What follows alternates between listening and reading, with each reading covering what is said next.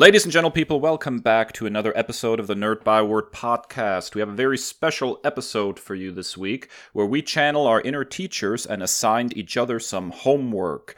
But first, before we start discussing our homework, I am That Nerd Dave, here with That Nerd Chris, and we are going to hit the nerd news. Chris, what is your nerd news story for the week? I wish I had good news, but DC Comics and Warner Brothers at large experienced a large number of layoffs. As many as 600 individuals were laid off at Warner Brothers, including several senior editorial staff at DC Comics, like Editor-in-Chief Bob Harris, SVP of Publishing Strategy and Support Services Hank Canals, VP Bobby Chase, and editors Brian Cunningham, Mark Doyle, and Andy Coury. The latter two were key to the Black Label initiative that seemed to be making so money, so that was a bit of a shock. The interim replacements for Harris as editors-in-chief are Marie Javins, who has previous experience in digital strategy, and Michelle Wells, who is head of their young adult section. In addition to this, they canceled a lot of comic books, including some that seem to be selling and selling pretty well and that were well received by fans. Batgirl, Batman and the Outsiders, Justice League Odyssey, those were announced to be ending in October. And then they scheduled more to get the axe in November. Teen Titans, Young Justice, Suicide Squad, Hawkman, John Constantine, Hellblazer. And also it does not look good for the Aquaman title, which is really shocking. Batman's Grave and Metal Men limited series is also reaching its planned end in November. Now, I looked at a Jim Lee interview, who's the publisher, and nerds will know him from, being the art superstar that he was in the 90s and continues to be to this day. But he's the publisher and the big name of note at DC. He had an interview with the Hollywood Reporter, and he confirmed that all original content from the DC Universe app is moving to HBO Max. And that's been kind of a trend that we've been monitoring over the past few weeks and months. And that DC is still focused on comics, and that they're just consolidating them, taking the bottom to 20 to 25% of the poorer selling books, which doesn't seem really consistent because some of the ones that were canceled seem to be doing pretty well. But he also tried to squash a lot of rumors that AT&T, who purchased Warner Brothers and Warner Media back in 2018, was trying to get out of the comic book business, that they didn't see a future in it. He squashed those rumors and said that, DC is still primarily like an idea factory for, the future and other forms of media. The timing of all this is wild when you consider that the ink is still drying on the Divorce with Diamond distribution, and that DC's fandom that they have been hyping up like nobody's business on social media and the internet at large is literally days away. As of this recording, we're recording on the 21st of August. I believe it's tomorrow is fandom. So this is just really wild. Dave, you're our resident DC guy. What is this? How's this landing with you? Well, I have this vein on the side of my head that seems to be pulsating and sticking out every time I talk about DC Comics right now. I'm just really concerned about this. DC Universe is dying. DC Direct, which made collectibles, is a goner too. This definitely smells of the corporate overlords at AT&T doing their best to sort of pinch their pennies. And that's really, really troubling to me. What worried me the most about this, less so than, the DC Universe thing, which I think the writing has been on the wall. Bleeding Cool, which is generally really good when it comes to sources for some, behind-the-scenes reporting, when they reported on the layoffs, said, and I quote, "The layoffs will have an immediate effect on the publication of DC Comics monthly titles, including a rapid reduction of titles." The idea that, Aquaman and Suicide Squad are coming to an end, and then Brian Michael Bendis's Young Justice series is also coming to an end. And Young Justice has been a really good book, but it's a Brian Michael Bendis book. When he jumped ship to DC, he was basically the golden boy. He got Superman, he could do no wrong, and now they took one of his titles, one of his pet projects basically, and axed it as well. So I'm really concerned about this. I think it's just a bad move on the part of AT&T. I think it's a bad move on the part of Warner Brothers in a lot of ways.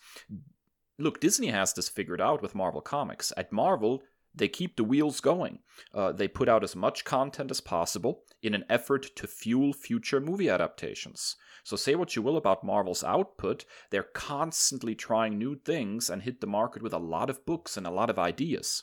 Reducing DC Comics output in the short term might save a few nickels and dimes, but it also deprives Warner of potential source material for billion-dollar blockbuster movies.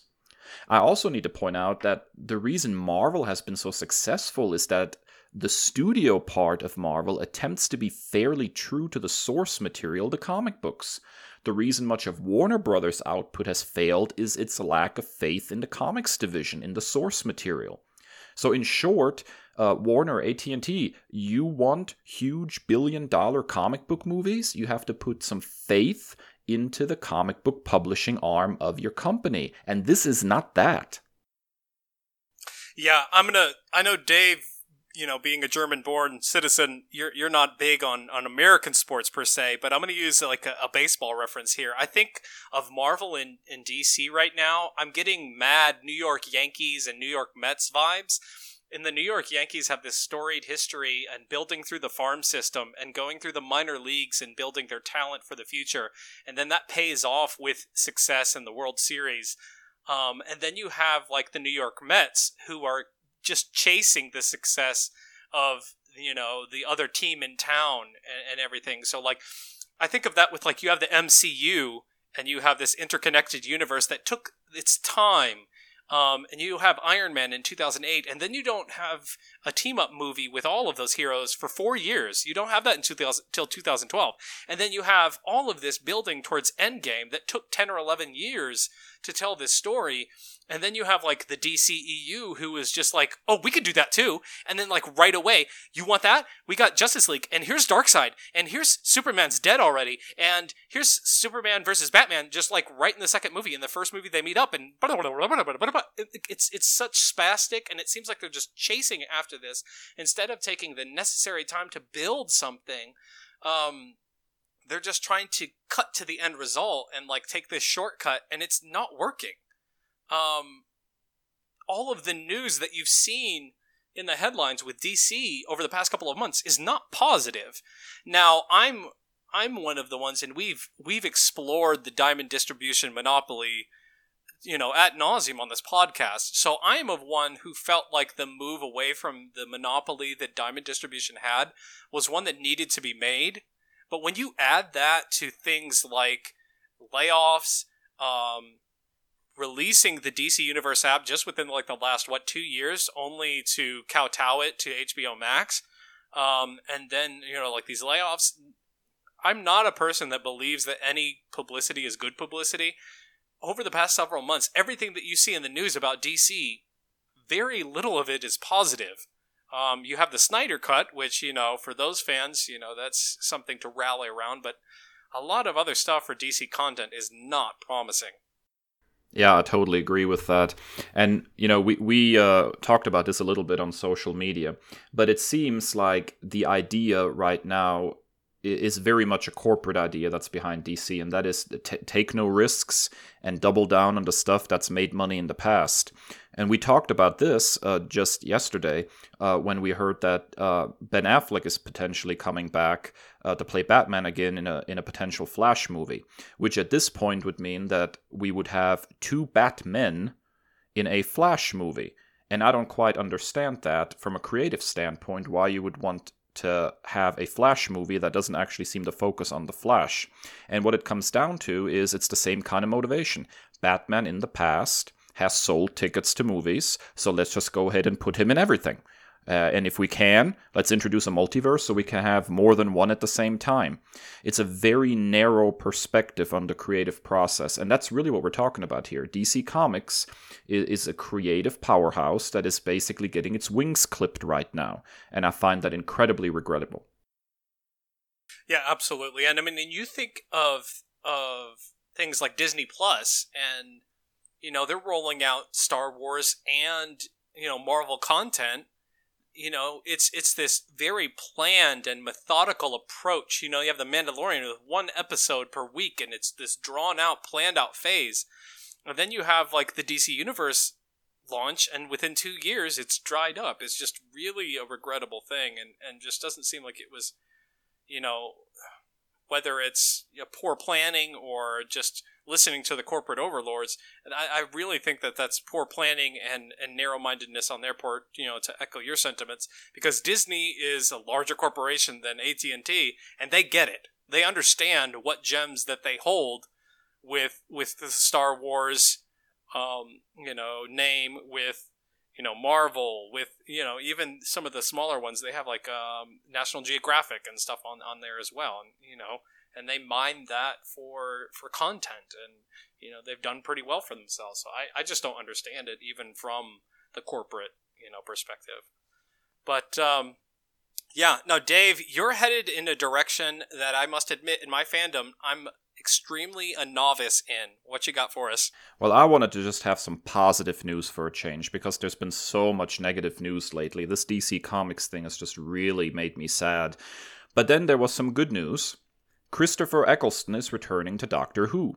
Now, Doctor Who, of course, is the long-running British science fiction show that follows the alien Doctor in his travels through time and space.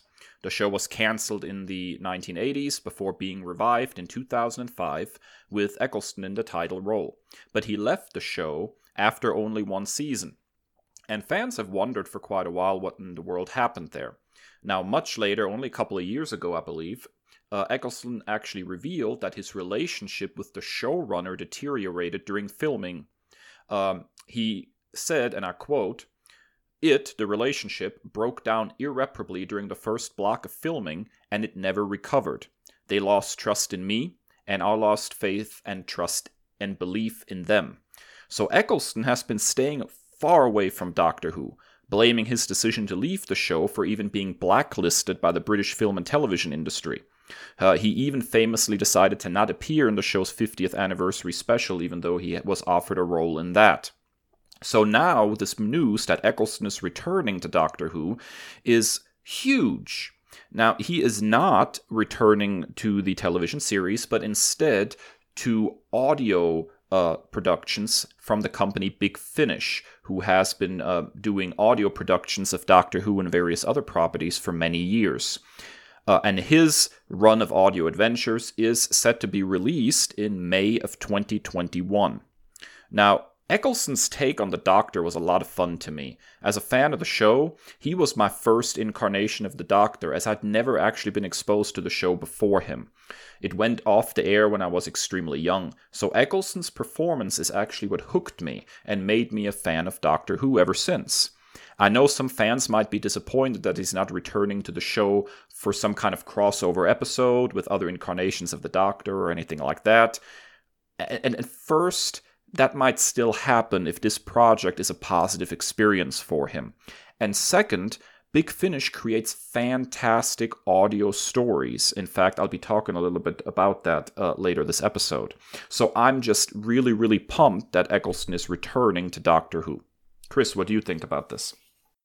Now, I must admit, as I said, I know next to nothing about Doctor Who. The one thing that I absolutely know is that their alumni includes some of the top actors in the business. You look at individuals like Karen Gillan from Nebula and the Jumanji films, David Bradley in the Harry Potter films, and he was Walder Frey in Game of Thrones, John Hurt, who's been in literally everything, David Tennant, who's a master actor, Matt Smith, and my personal favorite, I hold a soft spot in my heart for Peter Capaldi. One of my favorite shows is The Musketeers. It's like anything that Alexandre Dumas ever wrote. I've said this on the pod before. Anything that Dumas wrote is gold in my heart. And he did a fantastic Cardinal Richelieu for the BBC show, The Musketeers. And so I was super bummed when he left The Musketeers. But then when I saw why, I was like, I get it. He's going to be the Doctor. So, but yeah, so this is like a project for me. Whenever my schedule clears, maybe over this summer, I'm going to have to do a deep dive, because seeing all of these A-list names in one place, it's something I have to check out. We'll definitely have to have a long conversation about that because it is a hotly debated topic among Doctor Who fans what the perfect entry point is to that series. Basically, which Doctor should be your first. I have my own thoughts on that, and maybe that's something we can explore in a future episode. So, that is it for Nerd News. After our break, we are going to be quizzing each other on our homework assignments. Stick around.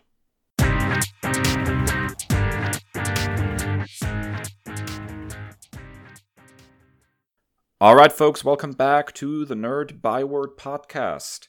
So, this episode, we are going to focus on something a little bit different with our Nerd Big Talk. I am a DC guy, and Chris, of course, is a Marvel guy. So, in this episode, we decided that we each give the other a homework assignment, a run from our favorite comic book company that we particularly appreciate. And we wanted to try to maybe convert each other a little bit to the other side of the fence, and at the same time just really explore some good comic book stories. My homework assignment for Chris was Batgirl, Volume 3, written by Brian Q. Miller and drawn by a variety of artists. The series ran from 2009 to 2011 and was ultimately canceled after 24 issues. Due to the New 52 reboot at DC Comics. We had the wonderful pleasure of interviewing writer Brian Q. Miller for a past episode. I highly recommend you check that out. But in the meantime, let's go ahead and figure out what Chris's take was on his homework assignment.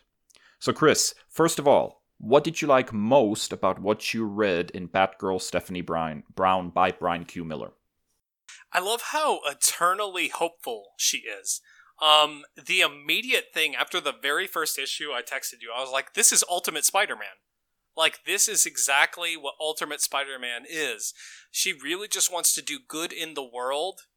And she really just wants justice to be served. And, like, even though so many people in her life are like, Stephanie, stop it. Stephanie, stop doing this. No, Stephanie, you cannot do this. She knows in her heart of hearts that the right thing to do is for her to put on the cape and cowl and to go and fight crime in Gotham. And I just love everything about that. Like, and I just cannot get away from the Peter Parker vibes of, you know, being in school and missing out on assignments or oversleeping, and it's just undeniable, the parallels. But the thing that I really enjoyed as well was her part of the reason she wants to do all of this is because she wants to correct the sins of the father. And this is an ever-present theme that I've found in literature at large, is the sins of the father. It's biblical even, if you want to go that route.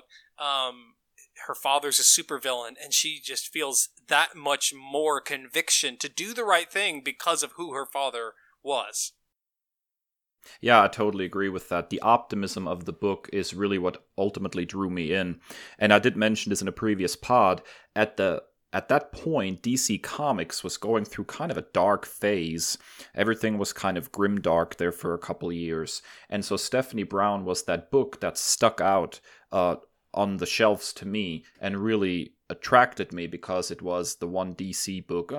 There were a couple of others, but the one DC book that really stood out as positive, inspiring. And those are things I always look for in my comic books. One of the reasons I love Superman so much.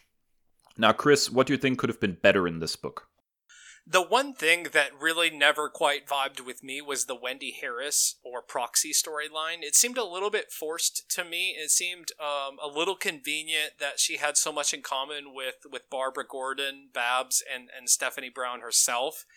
She had a supervillain father, just like Stephanie. She had paralysis and was bound to a wheelchair, just like Barbara. And never really came across like as much of an original personality for me. Came across as quite stagnant, and it was probably, if I had to pick one storyline and story element that was my least favorite, I would go with Wendy. You know, I can agree with that to a certain extent. Wendy never quite clicked. On the flip side, though, I was incredibly happy to see her at the time. This is where continuity kind of comes and bites you in the rear, so to speak. But Wendy and her brother were actually characters for a hot second in Teen Titans. and they had this dog that they adopted and called Wonder Dog. And it's one of those moments that stood out to me on that run of Teen Titans where things just kept getting weirdly and incredibly violent. And this dog turned out to actually be a plant by a villain, and he grows into this huge beast and basically tries to eat both of them. Didn't you reference that in a previous episode? I remember that. Yeah. Yes, I did. And so at the time, the assumption was that both the characters were dead, I believe. And so seeing Wendy pop up as a survivor, initially at least, I was very thrilled with that. Although I don't think she ever quite found her place in the story as a unique voice. She felt ultimately, like you said, a little derivative of the two leads of Oracle and Stephanie Brown. What surprised you most about this run, Chris? Probably, and this, and aside from maybe 12 or 13 issues of a Green Arrow comic that I read at your recommendation a few years ago, every single comic book that I've read was at Marvel or like IDW maybe, like or like another publisher. So I had read next to nothing in DC.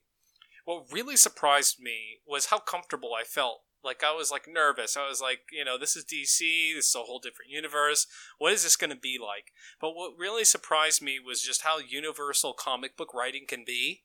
And I felt like this was a story that I've read before. Like I said, it felt like an Ultimate Spider-Man comic. Like, I felt like there were similar character elements. Like, I felt like some of the same emotions in reading this. It's also interesting. This is one of the first times that I've read a quote-unquote minor character book. I usually go for, like, X-Men comics or Spider-Man or the Avengers comics or Fantastic Four. Pretty big, A-list type names. So this is the first time I'd seen a minor character. So it was an interesting switch-up in my reading habits to see a minor character like Stephanie operate in, like, a larger universe and seeing just a different point of view and perspective. Yeah, I actually historically have a horrible tendency to identify in my comic books with the sidekicks and minor characters more than with the main heroes, which is why for a while I was reading more Robin comic books and I was reading Batman comic books.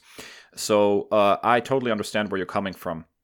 I think there's a real value in exploring some of those minor characters, and I wish that they would do that more in the TV and film division as well. I think there are things there that could be mined wonderfully for really, really strong entertainment. Now, Chris, what kind of continuity or larger universe issues did you encounter? Was there anything you felt disconnected with because you weren't familiar with the continuity? Just one little thing. Bruce Wayne was dead. I didn't know. Bruce Wayne was dead. So I saw Batman. I just was like, "Oh, hey, Bruce, what's up, man?" No, and then they called him Dick, and I was like, "Wait a minute, is that a nickname or wait, Dick Grayson? What? Why is he Batman?" So that was just a teensy bit thing. Also, I didn't know any of the villains that were in this book hardly, including Stephanie's father. But I found that it didn't keep me from enjoying the story. I'm notorious. I'm kind of OCD when it comes to things like this, even in my own reading habits, like, X-Men continuity, which we'll get to in just a minute, can be quite strenuous. So I usually have another tab open for Google, like, who's this guy? Look up their Wikipedia page. Okay, what are their powers? What was their first issue? I'm just kind of OCD like that. I was a little bit bothered by the impending reboot. I knew that it was coming based on our interview with Brian. So that kind of colored my feelings a little bit and, kind of torqued me off a little bit. And I'm just, that's a completely new concept with me as a mostly Marvel reader. So that's, I have a question for you. How do you deal with that as a regular DC reader, that they reboot seemingly every couple of years? How does that experience affect you? It's really funny, actually, because that is I always feel like that's kind of a misconception about DC Comics. Full-on reboots have happened, but they're actually fairly rare. There's really only two I can think of, and that's after Crisis of Infinite Earths in the 80s and then the New 52 reboot. Everything else is more like cosmic events and continuity tweaks, but far-ranging, like all this stuff never happened and we're going to start from scratch, has really only happened twice. And I've not been a huge pre-Crisis on Infinite Earths reader, so my continuity, the one that I grew up reading and enjoyed the most, was post-Crisis, leading up to then the New 52. And I will freely admit, I did not deal well with that reboot. The New 52 turned me off big time off of DC Comics for a while. And Rebirth, which was not a reboot, but really saying we're going to reintroduce some of the old continuity back into our books, is really what brought me back into reading many more DC comic books than I was during the New 52. Reboots are tough. It's, I think, much easier sometimes for writers to say, I'm going to use certain parts of the continuity and not use other parts, rather than trying to wipe the slate completely clean. Because ultimately you're going to wipe something away that is really important to some reader. It's going to alter a character in an essential way, and your property is going to lose fans because of that. So, yeah, I was not a big fan of the New 52. Now, Chris, final question. How do you think reading this text, Batgirl, Stephanie Brown, will change your reading choices going forward? I've definitely been roped in to reading some more DC content. I did really identify with some of the central elements and the central themes with this book, but I must admit that the bigger reason that I feel this way was because I read Superman Birthright for our previous episode. I need more hope right now, and I think we all do. And reading those issues, I still have to go finish 7 through 12, but even just those first 6 issues that I read in preparation for our last episode, filled me with so much joy and hopefulness, and everything that I love about superheroes and everything that I go to comic books looking for comfort, for escapism, for a light in the darkness, I found in those first 6 issues of that book. Yeah, I can totally see that. And I can tell you that if we do another episode like that, I already have another book picked out for you, just based on the fact that you enjoyed Batgirl Stephanie Brown.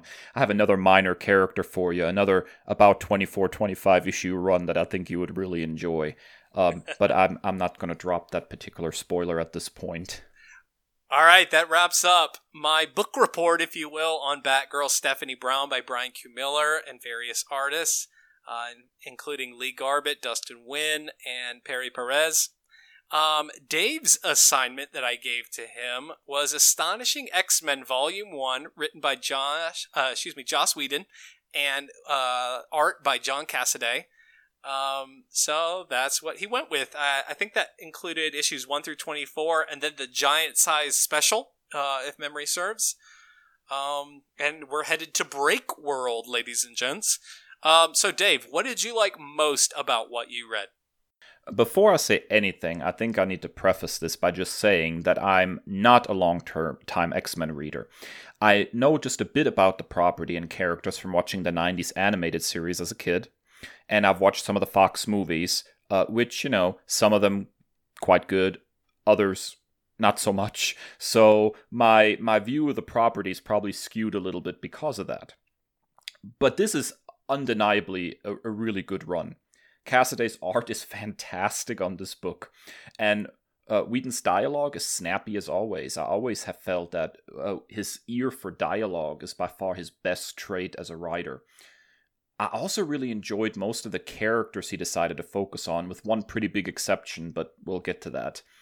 I learned later that Morrison, in his previous run, the one leading up to this Astonishing X-Men run, that Morrison had basically decided to sort of not focus on the superhero trapping so much.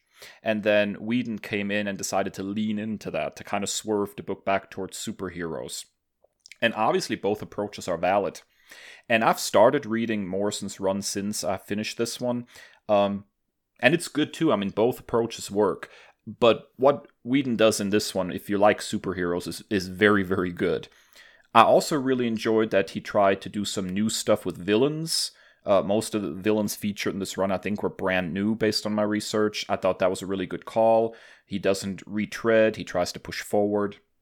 But my number one most favorite thing about this book, and I've texted you this already, was by far Kitty Pryde. Yes! She's just awesome in this book. You can really tell that Whedon has an affinity for the character, was a previous fan of the character. I think he said in an interview at one point that she actually served as one of the inspirations behind Buffy the Vampire Slayer. I see that totally. She's very much the focus of the book, the entry point for readers. She's the character who's been gone for a while and comes back to the X-Men. And so she's perfect in that role. I had a lot of fun with this. Yeah, first and foremost, John Cassaday's art is probably my favorite X-Men art if I had to pick just off the cuff without, a lot of prep for time. I love how realistic it is, how, it's just, it feels like it's happening right next to you. Kitty Pryde is the main reason that I suggested this one. Or assigned it, what have you. Kitty Pryde is just a fantastic character and does not get enough clout. If you're going by what you said, if your only exposure were the X-Men cartoons, which I don't think she's even in those, and the X-Men movies, then you definitely don't know just how awesome that Kitty Pryde is. She's one of the best parts about Claremont's run. There's no way that I could have assigned you Claremont's run and been anywhere comparable to the 24 issues of Stephanie Brown. But, if I could have, I would have. But throughout all of Claremont's run, Kitty Pryde at her best serves as a go-between for the audience. Almost breaking the fourth wall. There's that iconic cover where she points out to the audience and she says Professor Xavier is a jerk, and she's wearing that winter jacket, and it's just and this is a constant thing we've kicked around with young superheroes, with Luciano Vecchio, with Brian Q. Miller and previous guests, is they're just filled with that spunk and that optimism, and they really don't care. And we see this a lot as educators of young people. They will tell you like it is, whether you want to hear it or not. A lot of the times it takes a young voice like that to bring into question. You get so caught up in the schematics and the semantics of everything. You have Cyclops and Emma Frost trying to run this whole operation, and even though she's in her early 20s, I believe, in this continuity, in this time period, she's still no, I'm your accountability, I'm your conscience, and I just love the elements that she brings in this story and just about every piece that she's featured in. But Dave, I think you had a frosty reception, if you'll forgive my pun, of another character. So what do you think could have been better? Well, I'll start mild and say that I didn't think the Danger Room becoming an AI villain quite clicked for me. I think it was fine. The idea is quite good. The execution was it was very hard to nail this particular villain down as to motivation even throughout the run, that villain just keeps swerving all over the place as far as alliance and allegiance. So it was very meh for me in that regard. I didn't really like Danger as a villain. The thing that also didn't click for me is, yes, you are right, Emma Frost. That character just doesn't work for me. I know what Whedon was going for, exploring, a former villain and whether she's truly heroic or she has some kind of hidden agenda. The problem is, I think, that it never really paid off in a big way. When we're finally at the point in the story where it's okay, Emma is not the bad guy. There is never this big heroic moment where she just puts her foot down and says, I'm the good guy. Instead, what we get is this really quiet, understated moment where she basically admits to Cyclops that she loves him. And that's it. And I really felt like we needed something bigger to silence the naysayers, including myself. We never got that. My biggest problem by far, though, with this book is the ending. So you have Joss Whedon write this fantastic character, Kitty Pryde, and he gives her this great big heroic moment at the end on a space bullet. And then she ends up stuck there as the book ends. Joss Whedon leaves, and Kitty Pryde is stuck on this space bullet for the next 6 years of real time.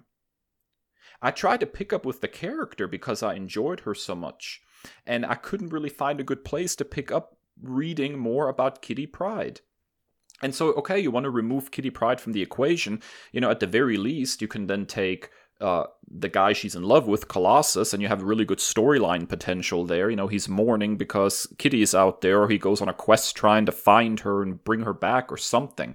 But no, Warren Ellis, I believe, took over the book after Joss Whedon, and he just was like, don't want to write Colossus, so he's just gone now. So we have this big dramatic moment, but it never opens any doors to future stories. And as such, that's really not a good way to end the book. If you're going to make an ending like that, that's kind of cliffhangery, it should lead to some kind of story potential. And it never did. And so the ending did not resonate with me at all. I was quite disappointed with it. Yeah, so just to preface this, I'm currently in the middle of an X-Men read-through. I've referenced this in the past episodes before. And so when I got to the Warren Ellis era of Astonishing X-Men, I almost quit reading the title for that exact reason. You left with such a climactic thing, and then you just completely jerked, and I almost had my head was spinning because you jerked, and I had vertigo because we went in a completely different direction. There was a completely new arc that came out of nowhere. It was over. And I'm currently in the latter parts of 2011 in main continuity with my read through. And I just finished a comic last night in Uncanny, the main title, Uncanny X-Men, where you get some kind of resolution with Breakworld and Kern and all of this and Colossus and follows up. And I want to say about 15, 20 issues ago, and it happens in Uncanny X-Men, you have Magneto come to Utopia where Scott and Emma have gone off the coast. I believe it's even on the island of Alcatraz, but it's off the coast of the Bay Area in California, and they've set up this mutant utopia because the mansion in New York keeps getting destroyed or whatever. So we're going to go to a new place. We're going to create this mutant utopia. All mutants are welcome. And then Magneto comes and wants to join the team, and they're like, "Dude, you've been our biggest villain forever." So in order to prove himself, he sits and meditates on this mountaintop for 24 hours, and then all of a sudden, here comes Kitty Pryde in that bullet. But this was 6 or 7 years later in real life time. I want to say that Astonishing ended in 2004. And then I think Magneto bringing her back from light years away in a magnetic bullet was around 2010, 2009 at the earliest by Matt Fraction and company. And then when she comes back, she still cannot solidify, so she is in constant phase mode, so she can't really do anything. And it's such a disservice to this character, who is one of my personal favorites, and you and I are not in the minority of loving Kitty Pryde. She's a really popular character, and that was one of the major reasons that people had problems with the Fox depictions, because she was so underused in those films, so for her to just be here doing next to nothing, after years of being gone, it's just been really frustrating. But when Kieran Gillen just took over where I'm at, in the Uncanny read-through, and when Kern comes from Breakworld and they have some resolution, she finally gets some powerful moments, and I'm happy. Hopefully she still is intangible and she still cannot phase. She has this Buzz Lightyear thing on her head, this fishbowl. She looks like Mysterio, but whatever. Hopefully she can solidify soon. But it's just really such a disservice to a great character. I totally agree with that. It's just really frustrating. So, there's my venting on your book report. I apologize. But what surprised you the most about reading Astonishing? So Cyclops actually did. that character is somehow the redheaded stepchild of the X-Men. Yeah, he's the team leader and all, but he always seems to be portrayed kind of as this aloof, distant jerk in a lot of ways. And very few people seem to actually really love Cyclops. And I think Whedon did a very good job here giving him a really cool arc. So he's now the headmaster of the school. He's taking Professor X's position, basically. He's very insecure at the beginning of the book. You know, he at one point says Professor X would have known what to do now. Like, he's very unsure of himself. He's dealing with a lot of stuff, and then he grows. He grows from insecure and doubtful to a really good leader. I really like that moment that towards the end of the run when he basically is putting this plan in motion, and he turns the tables on the bad guys, and he does the famous Professor X line, you know, "To me, my X-Men." And it was fantastic, it was big, it was epic. And I've never really, in any of the depictions that I've seen before of that character, have I ever felt like that about him. And so it was nice to have positive feelings towards a character that I really haven't enjoyed in the past. Now, I will say his relationship with Emma Frost felt icky in a lot of ways somehow.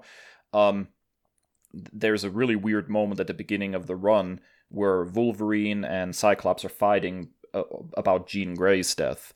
And she says something along the lines of she doesn't understand why she's being ignored for a corpse when she has the best body money can buy.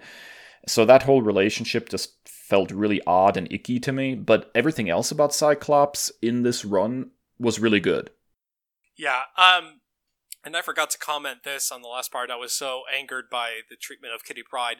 But, yeah, Emma Frost, for me, is a lifelong X-Men and mutant fan. I just don't get it.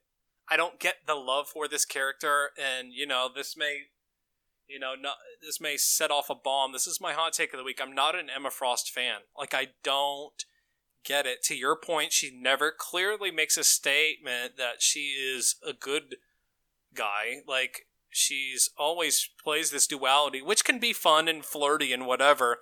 But I feel like, honestly, like, the reason that she's so popular is because she is a walking Victoria's Secret ad. Like, she doesn't wear, full clothing 90% of the time.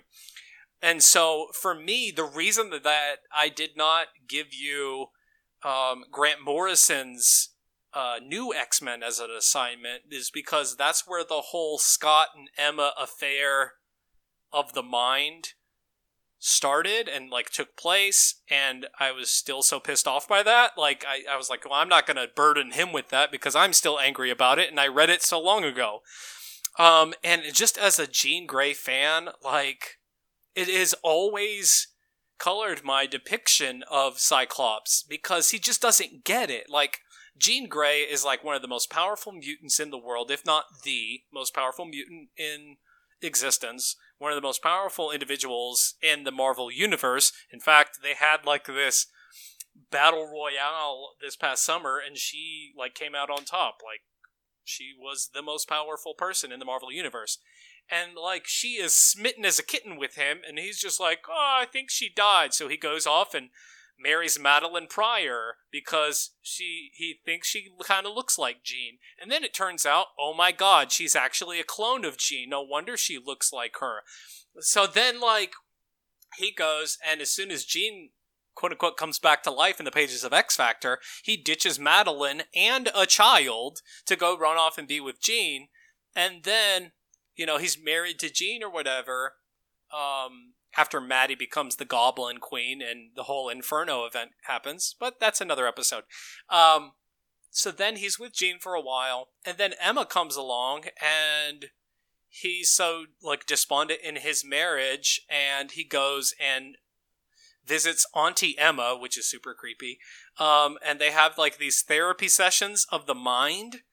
And then Jean, being a telepath herself, walks in on it, and then there's no real resolution. And then shortly thereafter, Jean is killed, and nobody really apologizes for anything. So I need some justice for Jean Grey, and that happened in like 2002 or 3, and I'm now in my read-through in like 2011, and nobody gives a crap. Like, oh yeah, just they're together. So... yeah, Emma Frost is lame. And to your point about Cyclops, it was at this point that I finally started to buy into Cyclops because I had had so many years of pent-up angst towards him. Because he not only did he come across as like the Leonardo of the X-Men, the insufferable leader, do-goody turd, then he was making decisions like this and just being such a turd when it came to the women in his life. But it was at this moment, and if you want some good Cyclops, go read Matt Fraction in Uncanny writing Cyclops. Some of the best stuff that you'll see. So the way Matt Fraction and now Kieran Gillen, I'm totally loving what they're doing with the character. He's finally got some backbone, and he's kind of morphing into what Cyclops is in current comics, and like, you know, being a really strong leader and stop being this whiny do-gooder, Dudley Do-Right, crossed with this, you know, adulterer. So yeah. So what continuity or larger universe issues did you encounter, Dave? Yeah, so in this regard, I will say, Chris, that your homework assignment was not friendly to me. The continuity stuff was really tough. So it seems like Whedon picked up on some story threads from Grant Morrison's run in New X-Men. And I had not read that beforehand, and so I was really lost in some aspects. So Professor X is in exile. I have no idea why. He shows up at one point in the book and then disappears again. I don't know why. Jean Grey is dead, but it's not her Phoenix death. Apparently she came back from that and then died again. No idea what's going on there. How often has she died and come back at this point? I'm really starting to wonder. And then there's the Cassandra Nova character, and her mind is like trapped in this slug-looking thing, and I was like, what? So that I have now started reading Morrison's New X-Men, and some of this stuff is starting to make a little bit more sense. Although I'm not that far into Morrison's run to make sense of what happened to Professor X yet.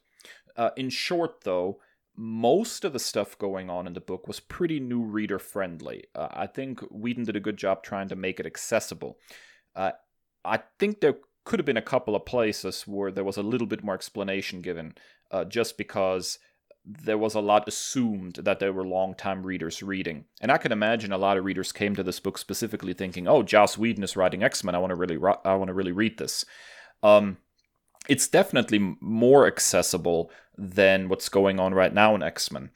Because I did get interested in reading more, and I tried to read the whole House of X, Power of X thing, and I was completely and hopelessly lost, and I think I'm going to have to build up a little bit more of my continuity backbone before I can jump into modern X-Men.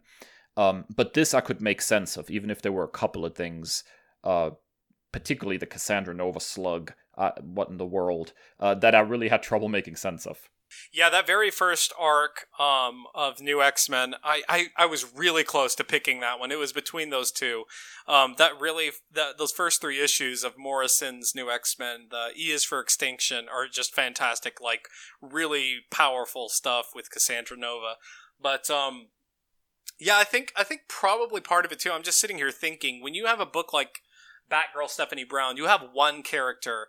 So like if you're jumping in at that part, at that point in her history, you were like, okay, I have to worry about this one character and the connected universe, But when you have a team book like X-Men, you have that many more plot points that are like, oh, they did this in this book, and they did this book. And then, the sheer volume and sheer number of X titles, even with my read-through, I've picked up, at some points I've been reading 4 titles at any given year in continuity. At some points I just have to tell myself, no, you can't handle another title. You can't do X-Force right now, just for time's sake. But yeah, so that makes a lot of sense. But so you've kind of already hinted at this, but how do you think reading this text is going to change your reading choices going forward? Well, I really want to read more X-Men now. I will freely admit that this was a really good run. I've already went ahead and picked up New X-Men by Grant Morrison. I'm really, really enjoying Frank Quitely's art on that. I love it so much. Oh, yeah, it's so wonderful. His art, my first real brush with his art, I think, was All-Star Superman, which was incredible. And another collaboration with Morrison. And so seeing him pop up as the artist of New X-Men, going back to that, I was just thrilled. Now, he does rotate off of the book occasionally, but every time that he is on the book, it's a visual feast. I definitely would like to know which X-Men stories featuring Kitty Pryde are good, because that character resonated with me the most. Um, and I was still, after 24 issues and a giant special, am not a fan of Emma Frost, and I don't think that's going to change at any point. So I'm probably going to try to avoid that character as much as humanly possible. It's funny because that tough, cold, snarky demeanor, I really thought it would draw me in, especially because one of my all-time favorite characters acts kind of like that, and that's Damian Wayne Robin on the DC side. But with Emma, it just does not work. So, but other than that, I'm really enjoying that new X-Men run now from Morrison. I think there's a lot of good stories I still can get into. I think eventually I'm going to want to read some Claremont for sure. I hear only good things about that particular run on X-Men.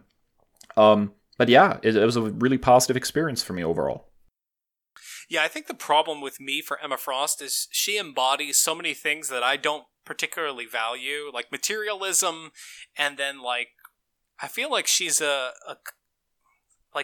rejected Real Housewife of Beverly Hills or something, like, plastic surgery and, dressing immodestly. It just doesn't vibe for me, and it's not what I look for in my favorite characters. When I think of like my favorite, female characters in comics, I think of Mary Jane, who can be, sexy and be a model and do all of those things, but she has a personality that is unique. And when you were explaining Lois Lane to me, on one of our previous episodes, I think it was last episode, I was like, he's describing Mary Jane right now. So so I could definitely get that, especially like Ultimate MJ, where she's like the reporter for the school newspaper, and like she's so, tenacious. Like I love that. I love Kitty Pryde because she is in a similar, fashion. She is tenacious, and she's not going to give up, and she doesn't give a crap if, Emma thinks she's the bee's knees. My favorite panel from this, and language content warning, and Dave can bleep me out, but my favorite one is when Emma's like down in this bottomless pit, and Kitty phases all the way down through the Earth's crust to go save her, and she says, and I quote, "Cry me a river, we're going up." Like, just moments like that from Kitty Pryde, like, I'll take that any day of the week. So if you're looking for good Kitty Pryde issues, definitely the Claremont run. She comes in like the early 100s. I want to say like the 120s. But what I did personally is I took Giant Size X-Men #1 in 1975 by Len Wein and Dave Cockrum. And then Claremont took over Uncanny, whatever that next issue of Uncanny was. I think it was 95. I want to say 95. The number 95 is sticking in my brain.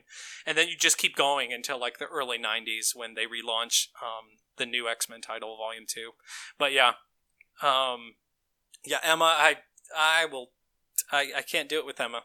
Like, she's just, there's nothing there. There's no substance to her character. It's all surface value stuff for me. I think one of the things we've discovered from these homework assignments is that our tastes in characters actually run quite parallel, even though we prefer different comic book companies' output right now. So I think I feel really comfortable taking on future homework assignments from you, Chris. I think the kind of things we like are vibing very well.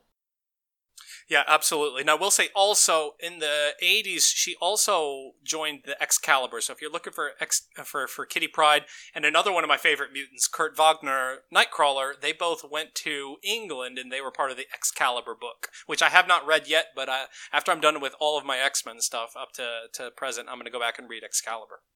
Now, that sounds awesome. All right, folks, that was our big book report, so to speak, on our homework assignments on Batgirl Stephanie Brown and Astonishing X-Men. After our break, we're going to be right back with some nerd commendations. Stick around.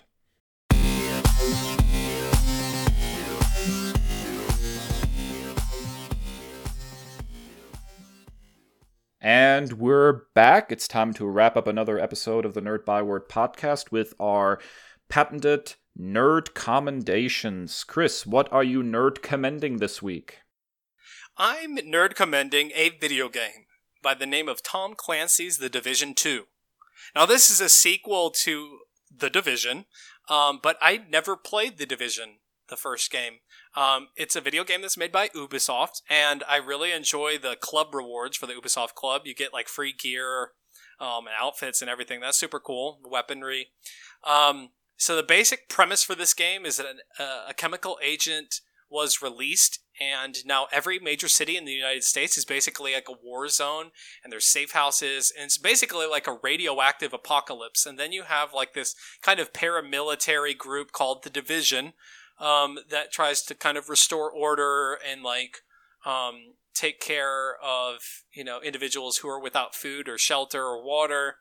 And then you have like these warring factions of like basically gangs that have risen up in light of this, like the Hyenas, the True Sons, and other gangs like this you have to go face off against. And I'm not typically like a military style gamer and like a shooter, but this one hooked me with the smooth style of play, the incredible storytelling. It's like a really great campaign. Like, it's fantastically written, and with a name like Tom Clancy attached, that's not a real surprise.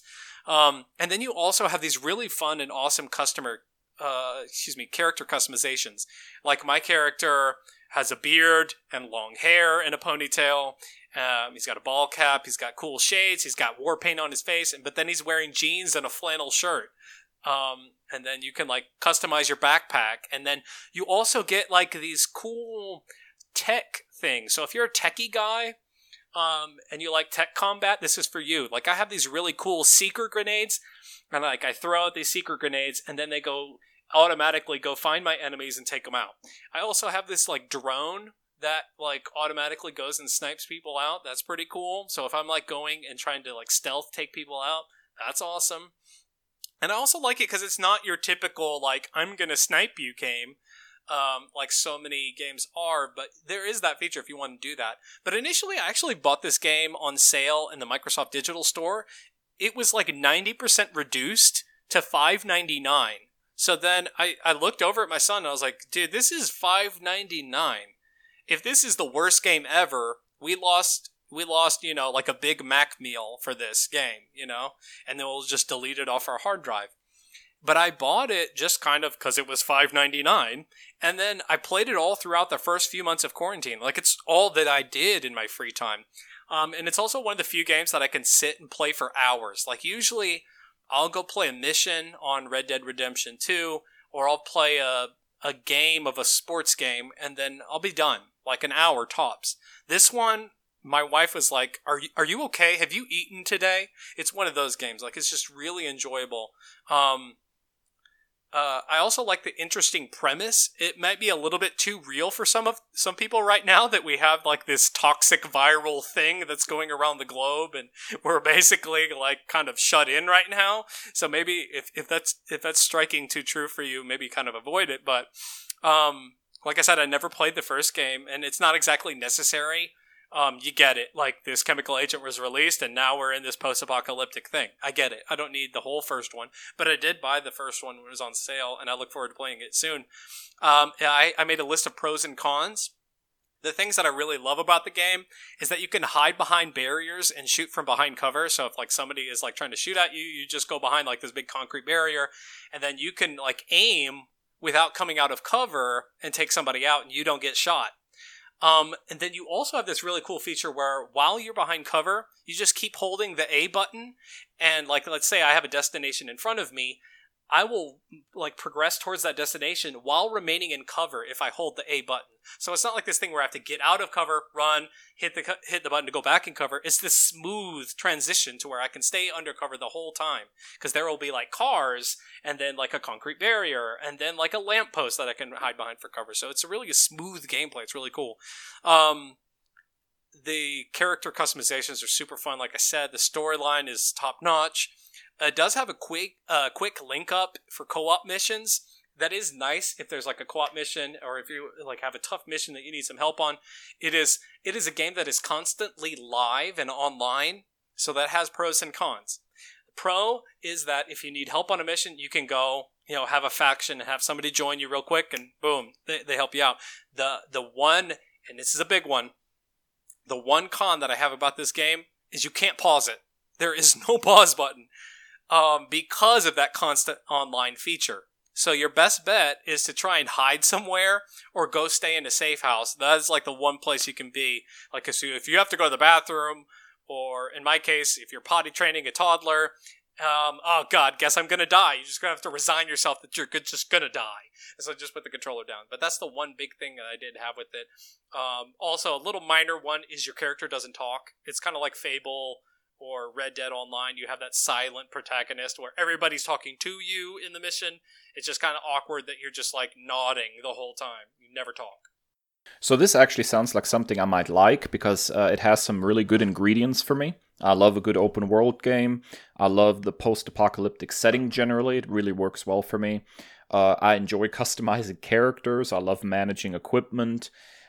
I guess my biggest concern is military shooters very rarely resonate with me. I've tried several Call of Duty games. I've tried several Battlefield games. Really, I tried several of either series, and it never quite clicked for me. But probably the much bigger concern is that online multiplayer component. Is it possible to play this game, Chris, without really having to engage with people? Can you just kind of go solo at it if you want to do that?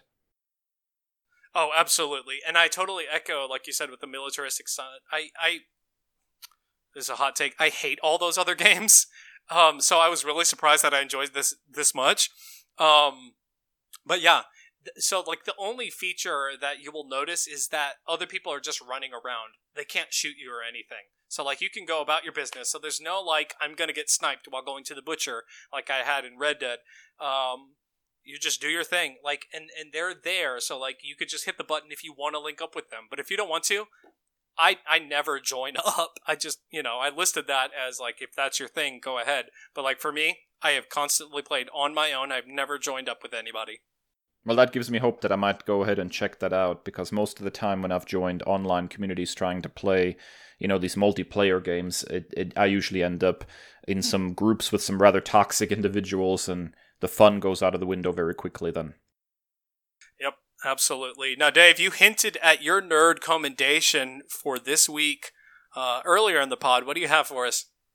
I'm just going to go ahead and recommend the entire output of a company. I love old-time radio. I have a particular fondness for pre-television radio dramas. For a while, I was borderline obsessed with listening to radio episodes of The Shadow from the 30s and 40s and 50s, or the original Gunsmoke radio show before it was turned into a television series. So when my fandom of Doctor Who led me to stumble over Big Finish Productions, I was thrilled. Big Finish is a production company, publisher, and distributor. They produce CDs, downloads, and books, and are best known for the range of Doctor Who full-cast audio dramas. The writing is sharp as a knife, the production values are fantastic. More importantly, though, is that Big Finish works directly with actors who have been involved with the Doctor Who television series. Actors who have played past incarnations of the Doctor continue to play the character in brand new sort of lost stories. Most recently, David Tennant returned to the role for a series of audio specials, so you can actually get more David Tennant Doctor Who in audio form in full-cast audio dramas from Big Finish Productions. They also bring in various supporting characters for spin-offs and the like. It's through these audio stories that I discovered the Eighth Doctor, played by Paul McGann. He really became one of my favorites. He only ever got to play the character in one live-action movie, a failed revival of the show. And since then, he's acted in countless audio dramas, and they're all just simply fantastic. He's actually one of my favorite actors to play the role. The company's more than just Doctor Who, of course. They have produced stories for BBC's Avengers, for Torchwood, for classics like Sherlock Holmes. I think they recently did a Dracula production. In an era where podcasts and audio entertainment are becoming more popular once again, I really can't recommend Big Finish enough. I recommend it with all my heart if you're at all interested in full-cast audio productions, or if you've never even tried them and are just a little curious. Big Finish's output is really the gold standard of the industry today. Yeah, that's definitely intriguing, and once I get back, or once I get into the Doctor Who stuff, definitely I'll be checking that out. But also, you said Sherlock Holmes, and that's music to my ears. So I love being able to put on an audiobook or an audio program, or that's how I got into like listening to podcasts years ago. Was I needed something to do when I was mowing the lawn, or I needed something to do when I was driving to work or washing dishes, or anything. And it's one of my favorite things that I continue to go back to. So I'm definitely gonna have to check this one out. I love pretty much anything the BBC puts out. Brits always seem to do great stuff when it comes to entertainment. Yeah, I totally agree with that, and I don't think you'd be disappointed at all with Big Finish. Their output has been, very much a staple in my audio rotation. Alrighty, folks, that is it for another episode of the Nerd Byword podcast. Thank you so much for joining us this week. If you enjoyed what you listened to, please make sure to give us a 5-star review on any podcasting platform. We would totally appreciate that. Please make sure to check in with us again next week as well. We'll have a new episode again on Monday with more nerdy content for you. And if you're on social media, be sure to check us out. We are on Instagram and Twitter at NerdByword, and individually as at ThatNerdChris and at ThatNerdDave. You can also find our page on Facebook at The NerdByword. We're also got some stuff in the works for future episodes, guys. We are not stagnant. We are constantly in planning mode. So we are currently in discussions with multiple podcasts for a crossover event, a crisis on infinite pods, if you will. So stick around for future news about that. That's super, super exciting. Some great cats that we've been connected with on social media, and we look forward to bringing you those things. But as always, we thank you for stopping by. You can find us on Apple Podcasts, Spotify, YouTube for audio versions of these episodes. But as always, stay well and stay nerdy. The Nerd Byword is produced by two nerds, Chris and Dave, to encompass all aspects of the nerd multiverse. The theme music was written by Al Jimenez. Our show art features original art by Ashby Design, as well as public domain comic panels. Find us online at nerdbyword.com, on Twitter at nerdbyword, and send questions and comments to nerdbyword@gmail.com.